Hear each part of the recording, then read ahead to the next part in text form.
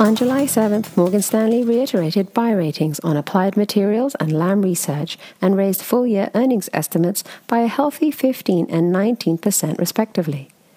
Their Applied Materials target rises from 47 to 52, and their Lam target from 135 to 168. They believe that semiconductor Capex will rise 1% next year, up from their previous estimate for down 8%. Ultimately, they expect that stronger memory cash flows this year to drive upside to next year's spending levels. We agree with this analysis. While the memory industry remains cyclical, equipment spending has historically been much less cyclical than both revenues and profits. In fact, the Capex line may be the easiest one to forecast at the memory companies. We would be surprised if memory chip makers do not reinvest their profits into improving manufacturing technology.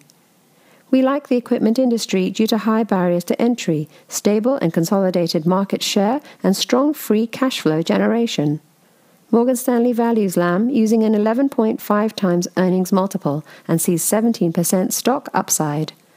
We believe that the low current valuation is attractive considering the positive industry characteristics.